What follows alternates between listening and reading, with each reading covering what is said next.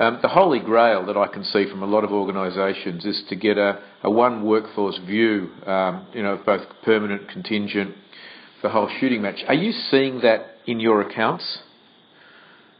We are in some. To be honest, it's still quite something that clients talk about a lot, but don't effectively really yet have the internal organizational structure to be able to get that one view. And to me, that's largely driven by the fact that the permanent recruitment quite often is owned by HR, and non-permanent temporary workers contract and statement of works is owned by the line management and also procurement.